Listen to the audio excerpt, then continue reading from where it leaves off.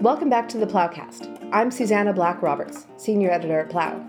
Dipping back into the theme of our money issue, I've got with me today William Cavanaugh, Professor of Catholic Studies and Director of the Center for World Catholicism and Intercultural Theology at DePaul University, to talk with Pete and me about the subject of his short but punchy book, Being Consumed: Economics and Christian Desire. So thank you so much for coming on. Can you just tell us a little bit about what you're doing now? Yeah, I've just sent off the manuscript of a book a couple of months ago to Oxford University Press. It should be available in the latter part of this year. But it's a book on idolatry, and in some ways it's a sequel to an earlier book I wrote called The Myth of Religious Violence, in which I argue that this idea that religion has a peculiar tendency to cause violence more than so-called secular things is problematic because people kill for all sorts of things that they treat as gods, like flags and money and oil and so on.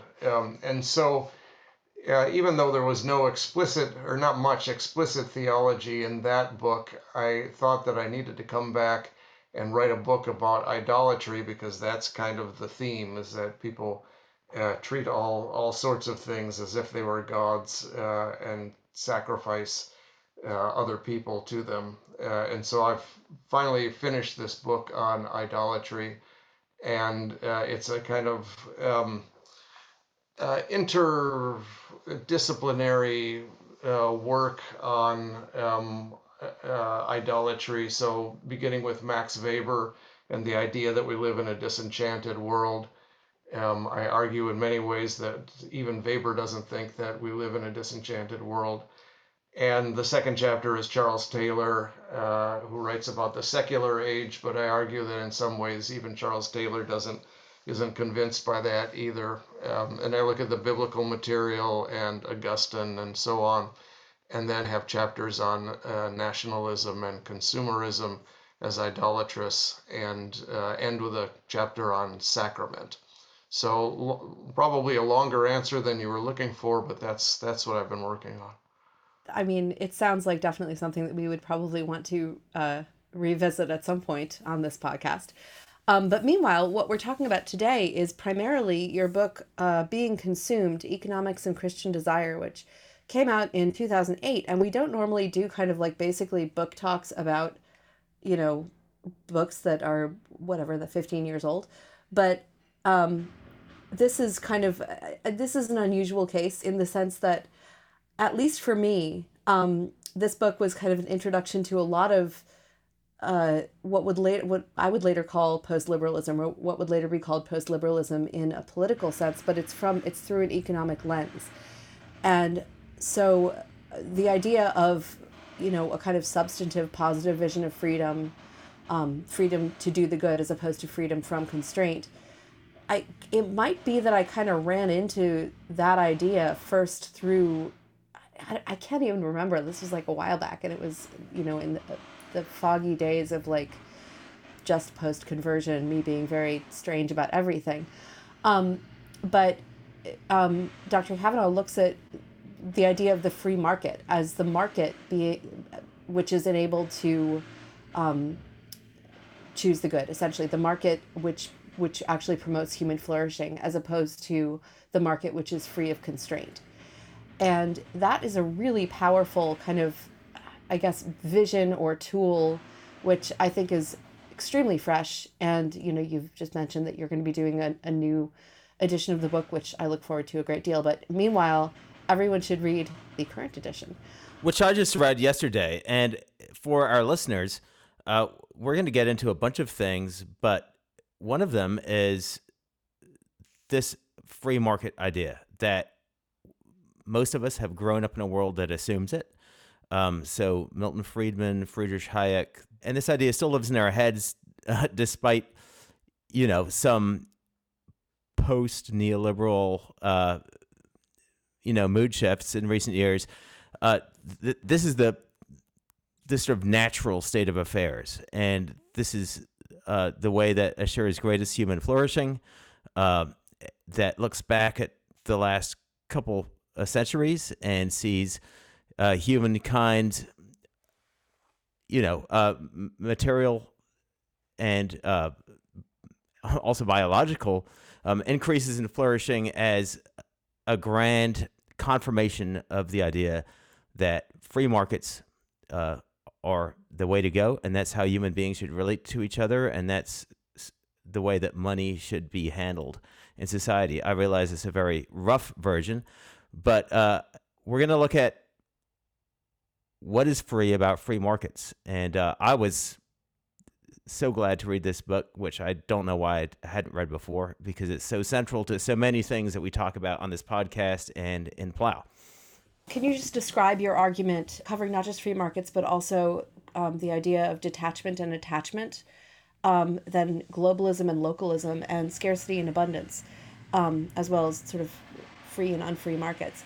Sure. So, yeah, I mean, part of what I'm trying to do there is get beyond the binary of free market on the one hand and state-sponsored socialism on the other hand. So, we all talk about the free market as if there was such a thing as the free market, and then the alternative to that is state socialism. So if you are against the free market, then you must be a communist. And those are the only two choices that we have. And so I try to analyze what is meant by a free market. And so I look at Milton Friedman's kind of classic definition of a free market and find that it's basically a market in which people are informed and their transactions are voluntary, meaning nobody's holding a gun to their head. And so freedom is defined negatively, as you were saying before, that it's just as long as you're not being restrained, then it's free. And so if Guatemalan woman is being paid 50 cents an hour, as long as nobody's holding a gun to her head saying that she has to take the job, then the market is free. It's bilaterally informed.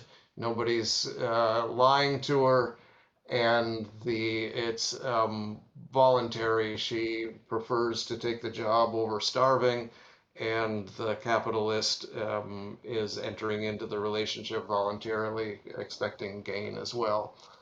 And so I argue that this is a really truncated version of what freedom actually is. So rather than just a negative view of freedom, from a Christian point of view, freedom is more than just absence of external constraint, but it's also, in a positive sense, the ability to achieve a good end. So if I sit down at a piano and nobody is stopping me from playing the piano, I can play it and I'm free in the negative sense. But if I don't know how to play the piano, then I'm not free in a positive sense to play the piano, and I'll just be banging on the keys. And so I look at Augustine, who develops this idea of a kind of broader sense of freedom, and then look at the various ways in which the so-called free market is full of all kinds of coercion, right? We think that the Guatemalan woman is free because she's so desperate that she has to take a job making 50 cents an hour or something like that. And that's not a full definition of freedom. The game is rigged. And so I try to develop the idea that there's a broader sense of freedom in which we need to examine markets and ask when is it that people are flourishing, people and the environment, all of the different kind of actors involved. When is it that this is leading towards freedom and flourishing for all, and when is it just a cover for a powerful person taking advantage of someone who's less powerful? And those are the kind of criteria that we need to develop to ask, when is a market free? So the real question is not, are you for or against the free market? The real question is, when is a market free? And in order to answer that question intelligently and realistically, we have to ask some of these deeper questions about when it is that people are actually flourishing. Could we talk a little bit about the world in which uh, that ideology of the free market came into being? I mean, obviously, it was in reaction to something. Hayek was first writing uh, around a time when uh, political freedom was in question or didn't exist in the Europe he came from, and so there was a reason for free market ideology to develop in the way it did. Yeah, I suppose that's right. I mean, if your only choices are the system that we have in the US or the system that they had in the Soviet Union or Nazi Germany, then clearly what we've got is better, I think, than what they had in the Soviet Union or Nazi Germany, right? So if those are the only two choices, if you've got totalitarianism on the one hand and this other kind of freedom on the other hand, then sure. I'm certainly not interested in endorsing any kind of state socialism, uh, but and so in some ways that's understandable. Um, but I think we can do a lot better than that. And part of the problem is these kind of triumphalist narratives just ignore all of the people that are poor and exploited in the current system. So about I don't know, maybe about the time the book came out, there was, or maybe a little bit later, it was probably 10 years ago, there was a study done that claimed that 1 billion people had been lifted out of poverty uh, over the last, I forget what last 30 years or something, by capitalism. And it was a story that has been repeated over and over and over again about the triumph of free market capitalism that had lifted 1 billion people out of poverty. But if you look at what's actually being claimed, there are all sorts of problems with this. One is that 80% of those people came from two countries, India and China. And China, of course, is a communist country, right? And so the kind of claim of triumph of free market capitalism is a very odd claim to make about a communist country. Um, a second problem with it is that it's based on the standard of $1.90 of income per person per day as the poverty line. And so suddenly people were making more money than $1.90 per person per day. And this was technically lifting people out of poverty. And a lot of experts think that the standard needs to be much higher than that, probably $7. Some have suggested $7.80 per person per day as a true measure of what being lifted out of extreme poverty would mean. $1.90 a day is not much for to feed and educate and clothe and everything else that a person needs. And the third problem with this um, triumphalistic myth is that it's based on cash income, and so it was looking at the way in which people all over the world had been pushed out of subsistence farming, a lot of them in India and China and elsewhere in the world, pushed out of subsistence farming and into wage labor. And so technically they're making more cash money than they were before, but they're not necessarily better off. And in many places they were worse off. They've gone from a dignified subsistence farming to factory work in which they're making, in some cases in China, 50 cents an hour and so on, and are, a little better than wage slaves. And so there's so much kind of triumphalism about this idea of the free market that I think we need to look at this askance and come up with better measures of human flourishing. One of the powerful sections of your book begins with the question: Is Rosa Martinez free? Rosa Martinez is someone you describe, and it's one of the things I love about the book is that it's tied to these human realities. A woman that you report on from El Salvador who's making 33 cents an hour. Right. Yeah, I actually got that example from it was uh, uh, an advertisement in a trade magazine aimed at U.S.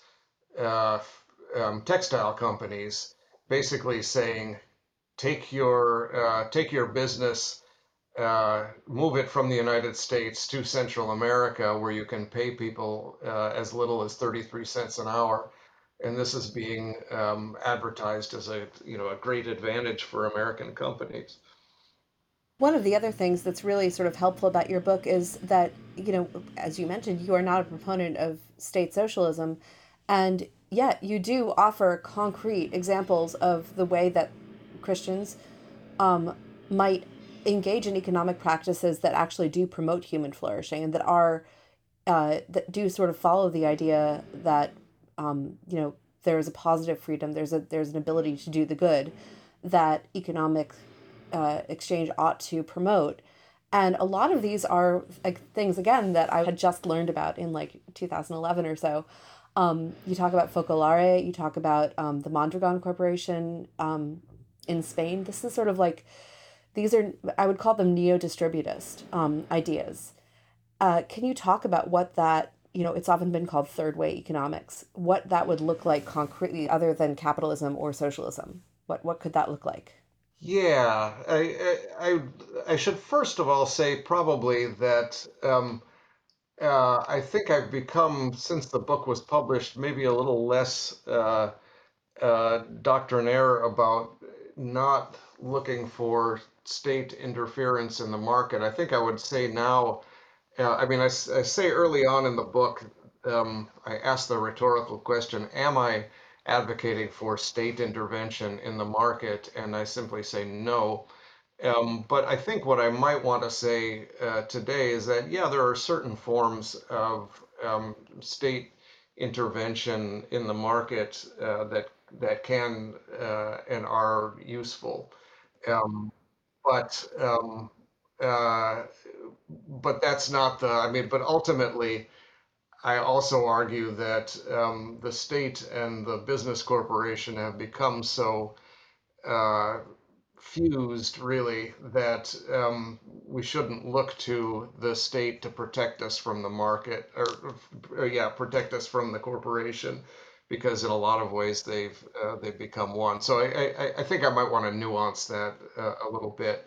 But what I'm really after is forms of business that operate as a community. And so, um, uh, I mean, one of the problems with us kind of progressive Christians is that we oftentimes fall into the trap of thinking that, that business is in and of itself tainted. And I think that's a kind of, naive and simplistic way of going about it. So part of what I try to do in the book is point to actual examples of businesses being operated on Christian principles. And so you mentioned the Mondragon Corporation in Spain, which is a really big multi-billion-dollar corporation, but it's worker owned. It was founded by a Basque priest in the 1940s, I think it was. And based on these kinds of principles of Catholic social teaching, uh, that any kind of business, the point is not just profit for the shareholders, but is the flourishing of all people involved. And so the highest paid person in the corporation can't make any more than 7 times the lowest paid. The ratio in American business is more like 400 to 1. Um, and so, uh, and making useful, good products in a way that has the interests of the workers in mind and is not. I mean, part of what the distributists were about was overcoming the class divide between the capitalists and the workers, such that the workers would be owners and the fruits of their labor would not simply be going to others who may or may not do any work at all and still reap the profits of it. So there's all kinds of different examples. I try to give a lot of examples of this in the book, and when I do a second edition of the book, I want to update that as well. But the whole fair trade movement, I think, is another example of this. Is you don't simply offer products to the consumer in a way that's blind to the processes that bring the products to your doorstep, but you actually voluntarily think about how the products are produced and who gets paid what, and voluntarily, in some cases, pay more for a product in order that these kind of relationships might be just. In the book, you actually address head on one of the most frequent objections to, say, the fair trade movement, and probably some of these other examples that you mentioned of businesses operating by Christian principles, which is that this is just another form of free market capitalism. Fair trade is just one more niche product where you pay a little extra for an extra serving of good conscience on top Right. of the product that you're Yeah, buying. exactly. And it can be, right? I mean, these can be self-serving efforts to just appease our conscience. I read an article recently describing fair trade as just one more kind of fetishism of commodities, even though it's intended to kind of overcome the fetishism of commodities. What you've actually done is just produced another commodity that is going to save the world.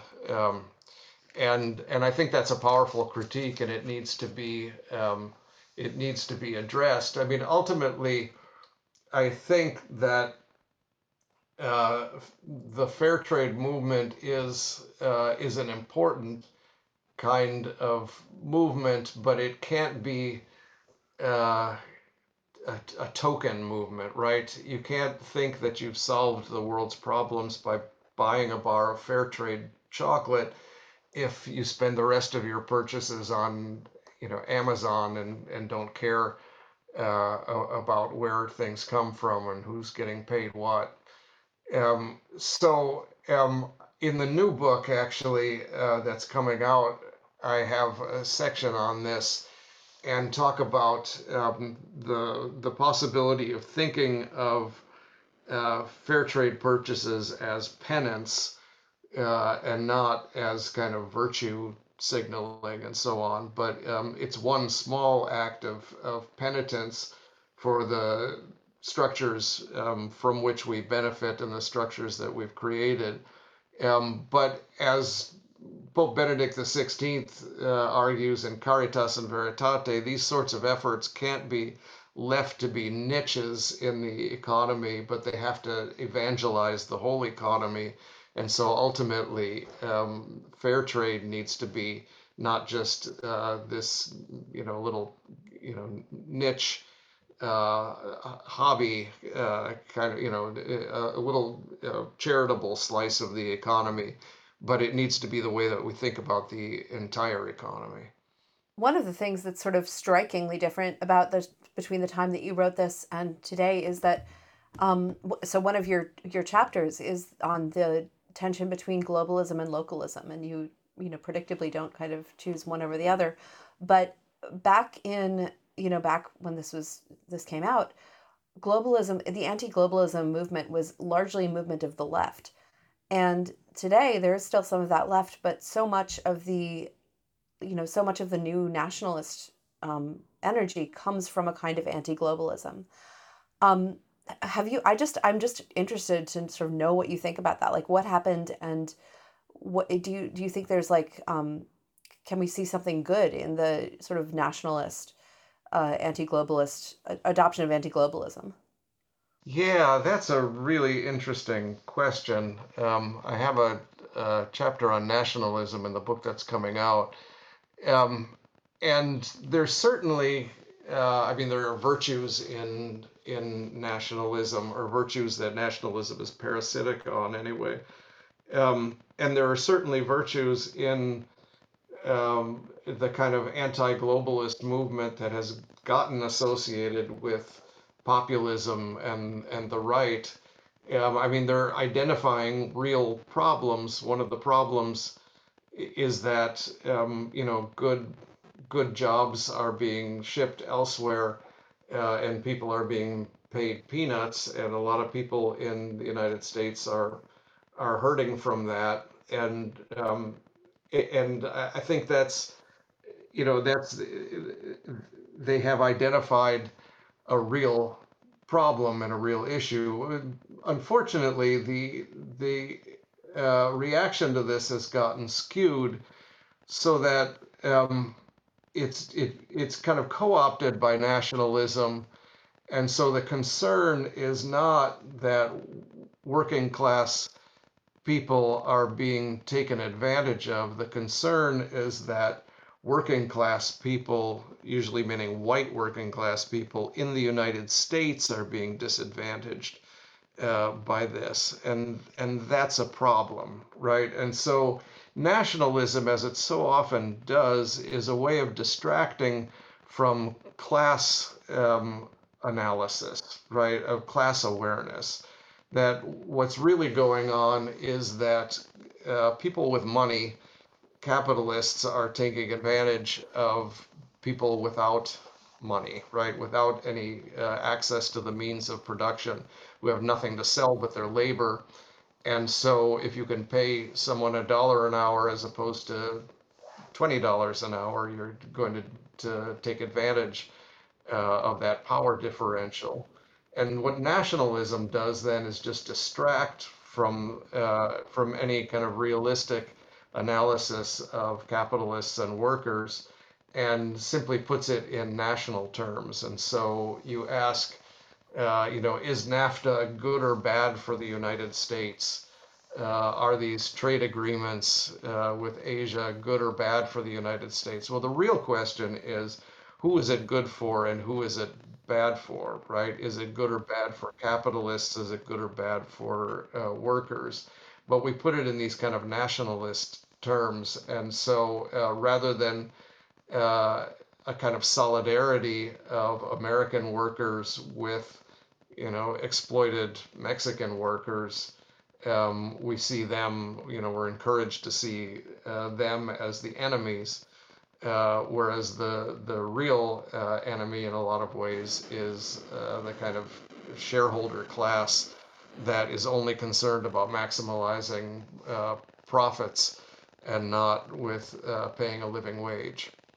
There's also obviously a way that this is a little bit corollary to what you said. There's a way that a kind of anti-liberalism or anti-economic liberalism inflected through nationalism can actually just turn into like libertarianism in one country. So, there's a free market. There aren't social. There's not like an increased social safety net. It's just there's protectionism as well, along with an internally free market. I do keep my grandparents were Trotskyists, as many sort of, I don't know, silent generation Jews were. And my father kind of was raised on a lot of wobbly propaganda. And every now and then I do kind of reinvent like the IWW in my head. And I'm like, yeah, I think that'd probably help. I'm not sure if it's going to work, but. Right. Just a little housekeeping. Don't forget to subscribe to this podcast on iTunes. We'll be back with the rest of Pete's and my conversation with Dr. Cavanaugh after the break.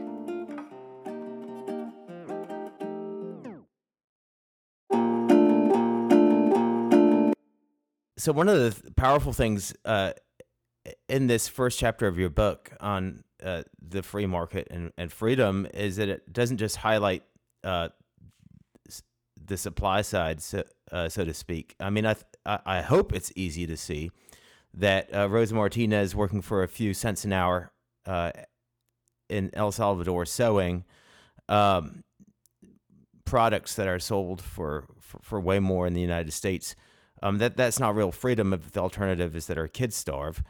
And you'd hope that it's obvious that somebody toiling in a Foxconn factory making iPhones and sleeping 8 to a room in a company dormitory in China, that's not something that somebody would do truly freely, right?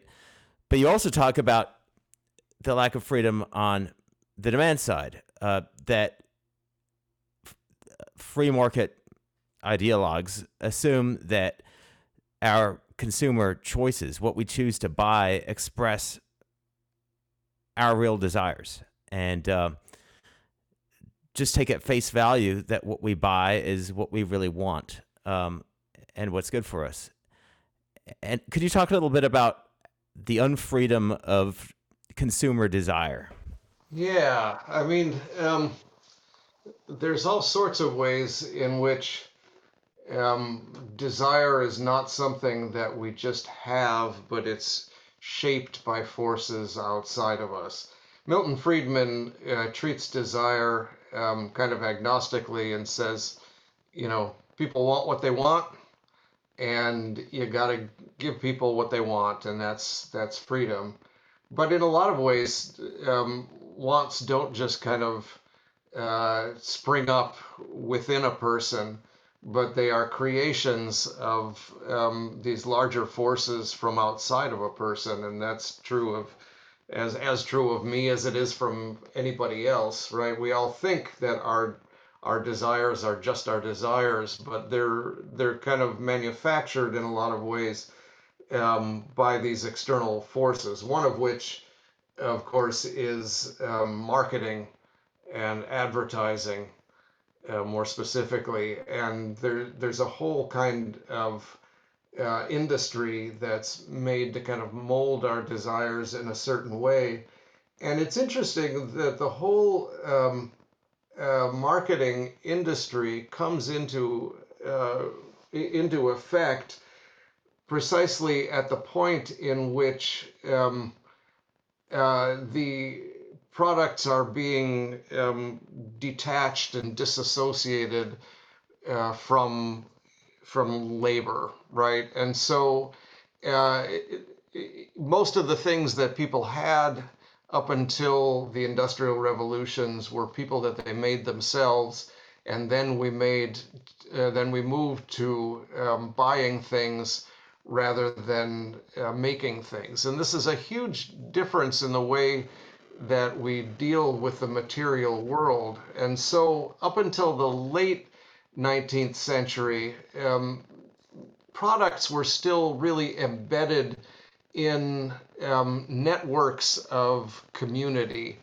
And so most things were produced kind of locally. You either produced them themselves, or you knew who produced them, or at least knew the people that you bought them from. And so you would go down to the store, and the storekeeper would scoop oats out of a barrel and sell shirts and chairs and so on, most of which were probably manufactured locally. As we begin to move further away from that kind of economy, then you've got to personify products. And so this is what Marx was talking about with the fetishization of commodities. So that now suddenly oats in the late 19th century have a face. It's the Quaker Oats man and so on.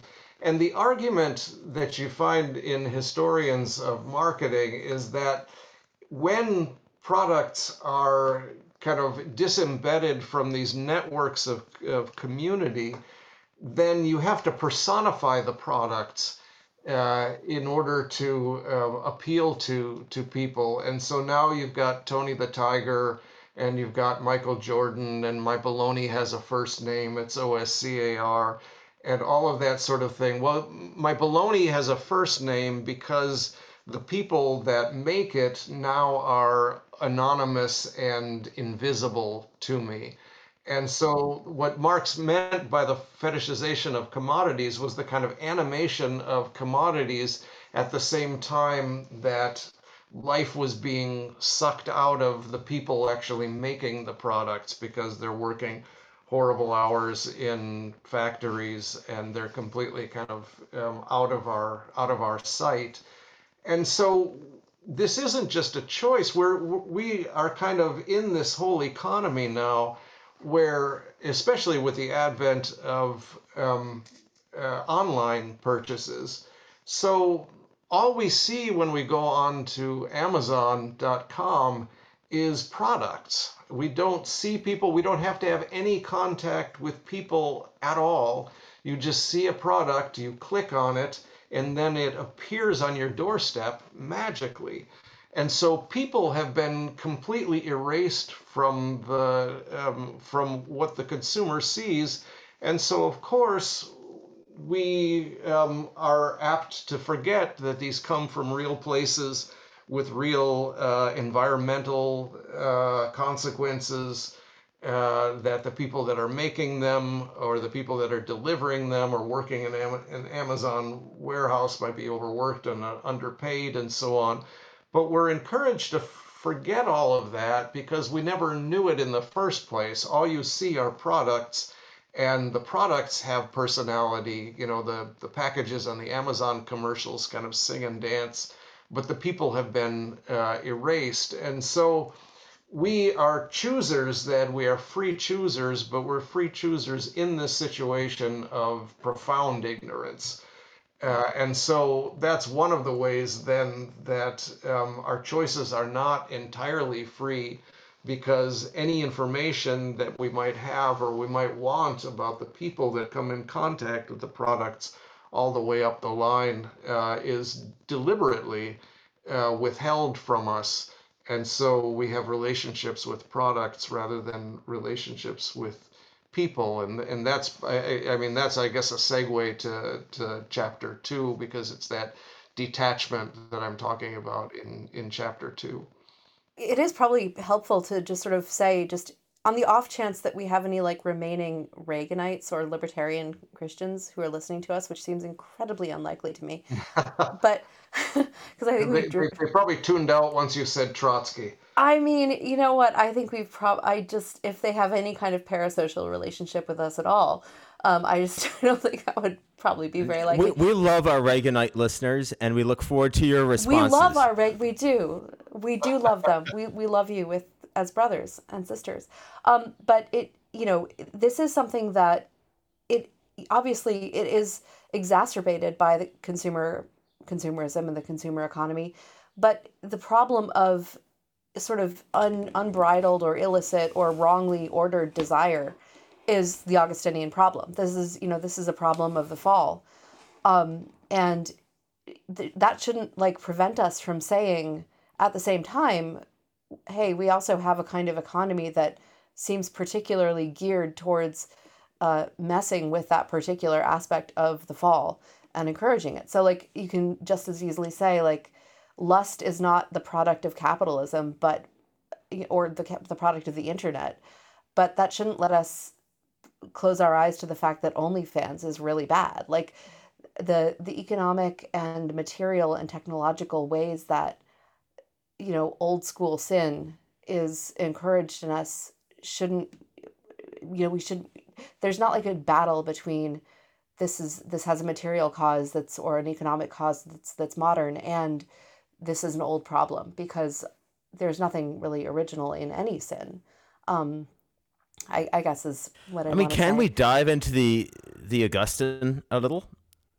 Because there's you point out in the Christian tradition, there is a solution to the fact that we are not the masters of our own desire, and that our desires can be really, really bad. In fact, can be the root of all sin. I mean, Augustine talks about the desire for dominance, this libido dominandi, that animates our lives unless it's supplanted by something else. So what is the something else, and sort of what is Augustine's way of talking about good desire and bad desire? Yeah, I mean, he recognizes that it's a social uh, um, creation, right? So when he talks in the Confessions about how he would not have stolen the pears had he not been in a group, that's part of what he's talking about, right? That desire is not something that just wells up inside of us from somewhere, but it's a social production. And in that sense, I think he would be right on board with Rene Girard's idea that all desire is mimetic, right? That it's imitative of what other people desire. It's a kind of social product. So the solution to disordered desire also needs to be a social product. And that's what he thinks the church is for, right? It happens in community, and it doesn't just happen because people get together, but people have to have a good end, and that end is God, right? That ultimately all of the stuff that we pursue in this life can be good and beautiful. And he talks about the attraction that we have to things because they're beautiful, because a beautiful God has made them, and that's all good. But if we treat them as if they are the ultimate things, then ultimately we kind of turn into nothing because we lose touch with the root of our being, which is God. And so, what we need to do is use things on our way to God, um, serving God, serving other people, uh, delighting in the beauty of life, but always seeing them as penultimate to the higher end, which is God. And the people that are going to train us in that way of thinking and way of seeing are the other people in the church that are going to kind of act as this, sinners anonymous, that are going to help us to heal through their own brokenness. I mean, it always struck me that Augustine's description of wrong desire and how it can be healed can sound, a bit abstract. But when he talked about the Christian community, the church being the place where our desires are healed, he himself, of course, actually practiced this. I mean, he founded a community. He renounced all his possessions. He wrote a rule, the rule of Saint Augustine, that quotes Acts 2 and 4, and speaks of how the first believers at Pentecost in Jerusalem shared all things in common, and he emphasized this principle of from each according to their ability to each according to their need, but not as state socialism. And this was a man who knew what he was talking about. Right. Yeah. Exactly. I think that's a really good point. And he is just drawing on probably an idealized account of the early Christian community in Acts 2 and 4, but nevertheless a kind of normative account of the early Christian community in which the ideal is having all things in common so that everyone is taken care of, and so that the life of the sacraments and praising God in the temple becomes the point. I think that the subtitle of the book is it an economics of Christian desire? Is that the subtitle? Something like that. Yeah, something like that. I just it this along with do you know David Schindler, DC Schindler? Does that name ring a bell? Oh, sure. Yeah. Yeah. I know you're kind of like left wing coded and he's kind of right wing coded, but at the same time, like Schindler's work and yours both kind of seem to me to point to when I get a little bit too rationalistic in my Thomism and I'm like, well, I just need to like rationally decide what the good is, and then make sort of hack my habits so that I choose it, and then I will desire to choose it after I choose it repeatedly, because that's how habits are built. That can get very kind of depressing and like a grind. And both your work and Schindler's sort of remind me that desire is at the heart of these things. That, you know, you actually can attend to beauty and let beauty, point you in the right direction, as long as you don't get like hijacked by it. And so, I mean, like, the really kind of trashy version of this would be something like, you know, seek first, if you seek first the, I don't know, Anthropologie window display, you'll lose even that, but seek first the kingdom of God and the Anthropologie window display will be added to you, which probably is not true. You probably are not, if you sort of live as a Christian, you're not necessarily going to get all the consumer beauty that you want. But at the same time, just as someone who is very subject to good marketing, and I look inside myself and I see desire for like nice Anthropologie clothes, um, it's also true that, like, I'm just again kind of thinking back to the time in my life when I was first thinking about this stuff, and you do kind of realize in a concrete way, like, okay, what I'm wanting as I'm like wandering through Harvard Square and looking in all of these windows and seeing all these attractive, you know, attractively presented clothes, is something that's not like, if I buy those clothes and I bring them home, the thing that was offered to me is not going to be in those clothes. And you do kind of eventually get to this goofy place where you're like, oh, actually, I kind of do think that really good marketing does point me towards the kingdom of God, as long as I let it. Yeah, interesting. Huh. Yeah, I mean, I think that's a good point. I have in this chapter on consumer culture in the new book, I start out with a kind of sympathetic take on consumer culture and drawing on Mary Douglas, who was, Catholic anthropologist. And she points out that, people always make meaning by arraying products around, material things around them, from, the most so-called primitive societies to the most modern, is that we always kind of make meaning by displaying products to ourselves and to one another and so on in different ways. And this is who we are as material beings, and this is not necessarily bad. And so I want to start out with a kind of sympathetic recognition that that's the case, and all these kind of, moralistic finger wagging at consumer culture isn't going to do any good if we try to ignore who we are.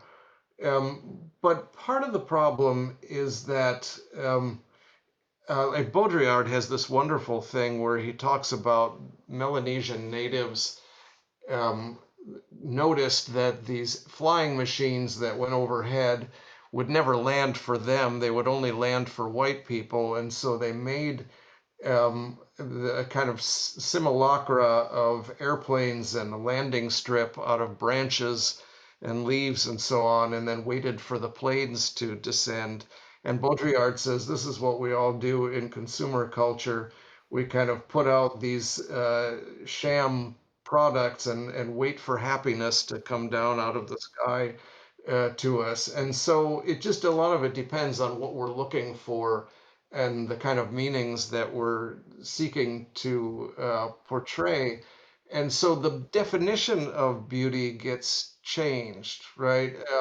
You see some of these beautiful clothes, but then if you actually kind of start poking around into how the clothes were manufactured and who brought them to you and who's profiting and who's not and so on, they end up looking rather ugly.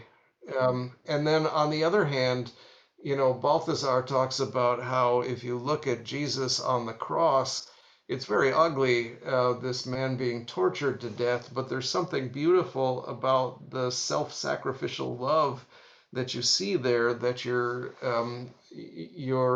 definition of what's beautiful gets changed. It gets turned around.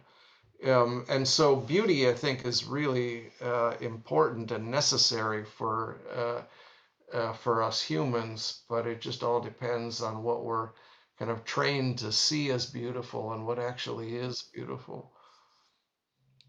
Susannah, I know you wanted to talk about the second chapter of this book on detachment and attachment, Yeah. which brushes up against many of the things we've just been talking about. Yeah. Can you just sort of give us an overview of your argument in that? Yeah, gosh, you might have to help me out because I can't remember exactly. But the basic argument is that we think that consumerism is about attachment to things, right? And then It's materialism. it's materialism, right? Right, exactly. That we are overly attached to things and we need to be detached from things. And I argue the opposite, that in fact, consumer culture has to do with detachment. And it's detachment from products, it's detachment from production, and it's detachment from producers, right? Products in the sense that we're always encouraged not to become too attached to things, but we shouldn't get too attached to the iPhone that we have because the next version is coming along in another 6 months and we got to have the new one, right? So we're always encouraged to keep our desire moving on to the next thing because if we actually got attached to our products, then it wouldn't be very profitable. We always need to want the next thing. We try to repair our iPhones, which would be Yeah, disastrous. exactly, right, yeah. And then so it's detachment from products in that sense. It's detachment from production because we don't make anything, and we don't even see where products are made. They just come from elsewhere and appear on our doorstep. And so we have no idea how production takes place, and again, who's benefiting and who's not, and what's happening to the environment, and so on. We just click, and things appear on our doorsteps. So detachment from production, and then detachment finally from producers, right? Especially, we just don't see Rosa Martinez or any of the other people, the people in the garment industry in Sri Lanka now who, according to a recent report, they make $54. The minimum wage is $54 a month in Sri Lanka for garment workers, and so we just don't see them. They're just invisible to us. So we're encouraged to be detached from all of these different kinds of things, and so it's not materialism at all. It's a kind of immaterialism. The and so the In place of these attachments, what we get is this kind of spiritual flight from reality, flight from materiality. I illustrate this to my students with a series of shoe advertisements. And so the first one I show them is it's an old kind of hanging sign from the late 19th century, and it just says it's a picture. In the shape of a boot, and it just says James H. Johnson on it. And so there's that advertisement saying, if you want shoes, you can buy shoes here. And the next one is an advertisement from Regal Shoes of Boston in 1909, where it has paragraphs of dense text explaining how the manufacturing process that they've come up with makes it so that the shoe doesn't shrink over the instep, and it's got a long explanation of this and why the product is superior. And so now you've got a kind of you know um, uh, magnification of the product itself, concentration on the product itself, and how it's going to bring you happiness. But it's still kind of very much concentrated on the material qualities of the product. And the next one is from 1972, and it's a naked woman lying on the floor admiring a man's shoe, and it only has 5 words: keep her where she belongs. Or is that 5? How many words is that? Keep her where she belongs. Yeah, that's 5. Um, And so now the shoe, there's no attempt to explain the qualities of the shoe. It's just an attempt to associate the shoe with these pathetic male fantasies of power and sex and so on. And then the final shoe advertisement is just uh, um, a black square with white lettering that says "Write the Future," and it has the Nike swoosh on it. So now the shoe has vanished entirely, and it's just this vague admonition to kind of be the author of the future.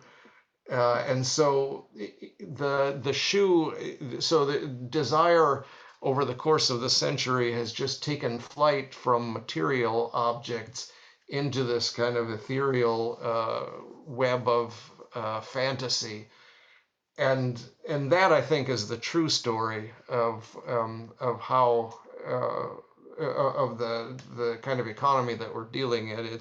It's dematerialized, and it's become a kind of new religion, and so that's what I mean by calling it idolatry. I'd like to change the topic a bit to a later chapter in the book on globalization and localism. Many of our listeners and plow readers probably think of themselves as localist or sort of localist friendly. And what's intriguing to me about your discussion of this is that it's not anti-globalization, but you take some care to talk about what globalization is and the good and bad forms of it. There's a sentence in there that kind of is stuck in my mind that globalization is a parody of true Catholicity. So could you talk about that? Because it seems to me that, one-sidedly being localist has its own problems. Yeah, I think that's right. And the problem is a kind of parochialism, right? That we don't care about what's going on in Africa or Ukraine or wherever it might be, that we just become insular and just turn our backs on the rest of the world, and that's certainly a possible temptation of localism. The problem with globalism is the opposite temptation to think of ourselves as universal subjects who kind of can drop in on any part of the world and understand their problems. I remember being struck by this at a dinner party when I was just out of graduate school, where people were talking about what ought to be done about Kosovo, and me thinking, I mean, none of us knew where Kosovo was. I'd never heard of it, until a couple of weeks ago when it hit the news. And now we think that we have the right to opine on what ought to be done about it. And so there's this kind of universities especially encourage us to think of ourselves as universal subjects who can drop in on anybody around the world and understand them and figure out what's good for them. We're always being admonished to go out and change the world, and I think the world has had enough of well-meaning Americans trying to change it. So, trying to find a balance between these two things. It's not kind of going down the middle, I think, but it's rather finding the universal in the local, and that's the idea of Catholicity that I kind of draw on from some of the early Christian thinkers. This idea that the Eucharist is the whole of reality in a very particular, piece of bread, in one sense. And this is what the body of Christ is.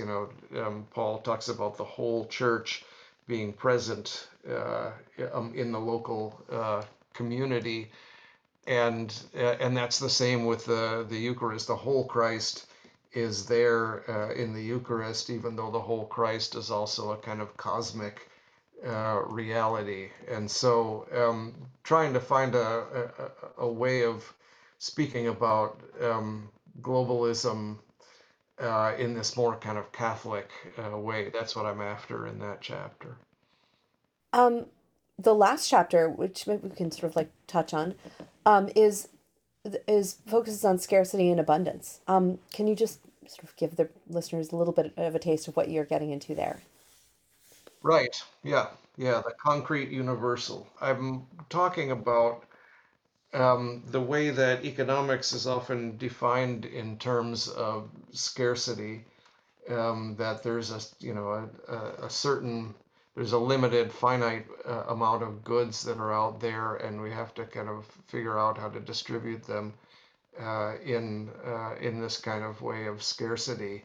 Um, but uh, finding instead that the message of um, Christ is a message of abundance, right? I have come that you might have life and have it more abundantly. And trying to understand that not in the way of the prosperity gospel, where, more stuff is being promised to us if we're faithful enough and send enough donations to the preacher, um, but rather this idea that we all have enough. I think Peter Morin, I think, has something like this: is that uh, if everybody takes less, then everybody will have more, or something like that. I guess um, Ignacio Ellacuría talks about a civilization of poverty, by which he doesn't mean a civilization of relative scarcity, but he means a civilization in which nobody claims uh, things as their own, but is ready to kind of share them amongst others in their need. Which sounds like a really radical idea, but it's actually Aquinas too, right? That um, uh, we should think about um, material goods as being common. The kinds of goods that actually are naturally common goods, so that you can't enjoy, you literally can't enjoy by yourself. So, for example, the good of being a friend or being at a party, you can't like take that off by yourself and enjoy it because that's not the kind of thing it is. And one of the things that it seems to me that Christian economics kind of calls us to is try to enter into an imaginative state where that's kind of true of everything to a certain degree, where private goods, movable goods like a piece of cake or whatever, is a kind of opportunity to enter into a communion with other people by sharing it.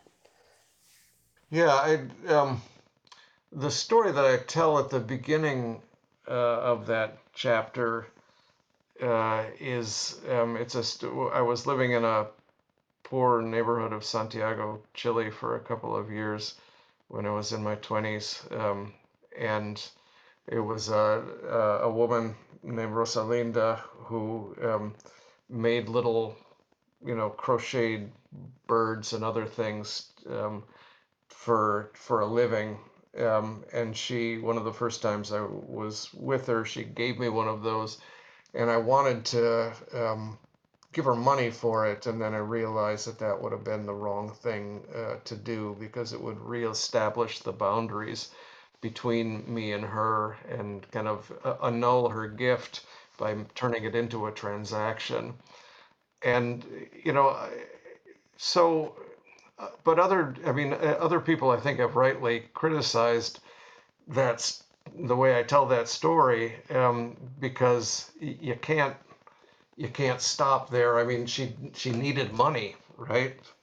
And so there's got to be a sense in which you can't just sentimentalize this and say, oh, the boundary between us has been broken down, but it actually has to be enacted in real kind of economic terms. And but ultimately, what we say, I mean, I think your point is exactly right. What we talk about as economic terms are not, they're never just economic terms, right? they're always the kind of sharing of goods that ultimately are not just monetary, but much larger than that. There's so much in there that we haven't covered or have only sort of lightly grazed on. So we basically encourage you, our dear listeners, to read it, and then also, the footnotes give a full reading list on the Christian tradition's teaching on these topics. So there's a lot more to dive into. But you mentioned that you don't exclude the state as having a role to play here, but that primarily this is not about calling for the state to do this or policy change X, Y, or Z. It's within community that these kind of Christian principles of good economics can play out. So if people are listening to this podcast, maybe just intrigued by these ideas, what are some of the sort of concrete things people can do to practice a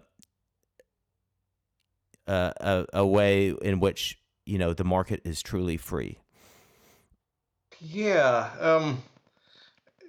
I mean, I think there are certain kinds of advocacy for state intervention, I suppose, which are useful and good. But the problem is that it gets us off the hook too easily, and so we think of the economy as being this thing out there that only the state has control over, and that we just, for us, it's just like the air that we breathe. But in actual fact, the economy is just what we do with our lives on Earth, right? It's just how we live. It's the way we live out our material being. And so it's something that we all have to be directly concerned with. And so it's a matter of, I think, trying to overcome those detachments, the detachments to uh, products, detachment from production, and detachment from producers, right? And so overcoming detachment from products might mean um, uh, buying things that are making things if we can, or buying things that are going to last rather than, or being content with the things that we have and not being constantly trying to move on to the next thing. Being overcoming detachment to production might mean trying to overcome the way in which the whole process of production is invisible to us. Fair trade, I think, is one of those examples, and this also gets at the overcoming the detachment from producers as well. Trying as much as possible to humanize the economic transactions that we participate in, and this can be everything from starting a business that operates on these kinds of principles to patronizing the kinds of businesses that operate on these sorts of principles. There's all different kinds of examples that I give in the book for this, but ultimately, forming co-ops, banking not with large conglomerates, but with small credit unions, putting retirement funds in ESG kinds of, as kind of low level, small businessy kind of mutual funds as you can find. There's a million different ways, but it requires a certain amount of awareness about the actual material lives that we're living, and we're so often encouraged to forget about our material lives, and it all becomes very material.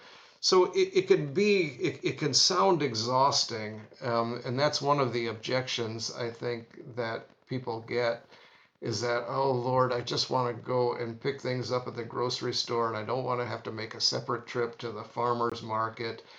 And do I really have to think about every damn thing I buy and so on? And there are limits to what we can do, especially because the economy is so structured in such a way to encourage us not to think about these things.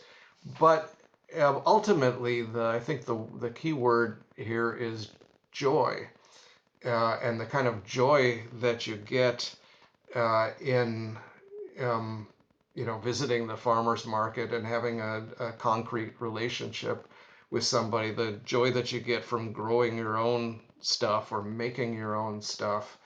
I make my own beer, for example, and it brings me great joy. But ultimately, that I think it has to have the final word. That this is not all about a guilt trip about how bad we are and the choices we make are bad and we need to change these bad choices, but it's rather the encouragement of creating economic spaces and ultimately trying to create a whole economy where people flourish, right? And where it's a joyful kind of thing and not an exploitative kind of thing. And speaking of desire, I mean, people do have that desire. We saw that with the explosion of sourdough baking during the COVID pandemic. Right. Yeah, exactly. This is not an unnatural thing to have to force yourself into. No, it's the natural thing, right? Yeah, we've been forced unnaturally into a different kind of economy. Yep. This has been a really wonderful conversation, and I hope to encourage everyone who's listening to get to know Dr. Cavanaugh's work, and we're really excited to maybe talk to you again when the new book is released. And thanks again for, introducing so many people to these ideas. Sure. Yeah. This being consumed is it has two virtues. It's short and it's cheap. It's only like 110 pages and it costs like $12 or something. Yeah, don't buy it on Amazon. And our listeners now know the producer.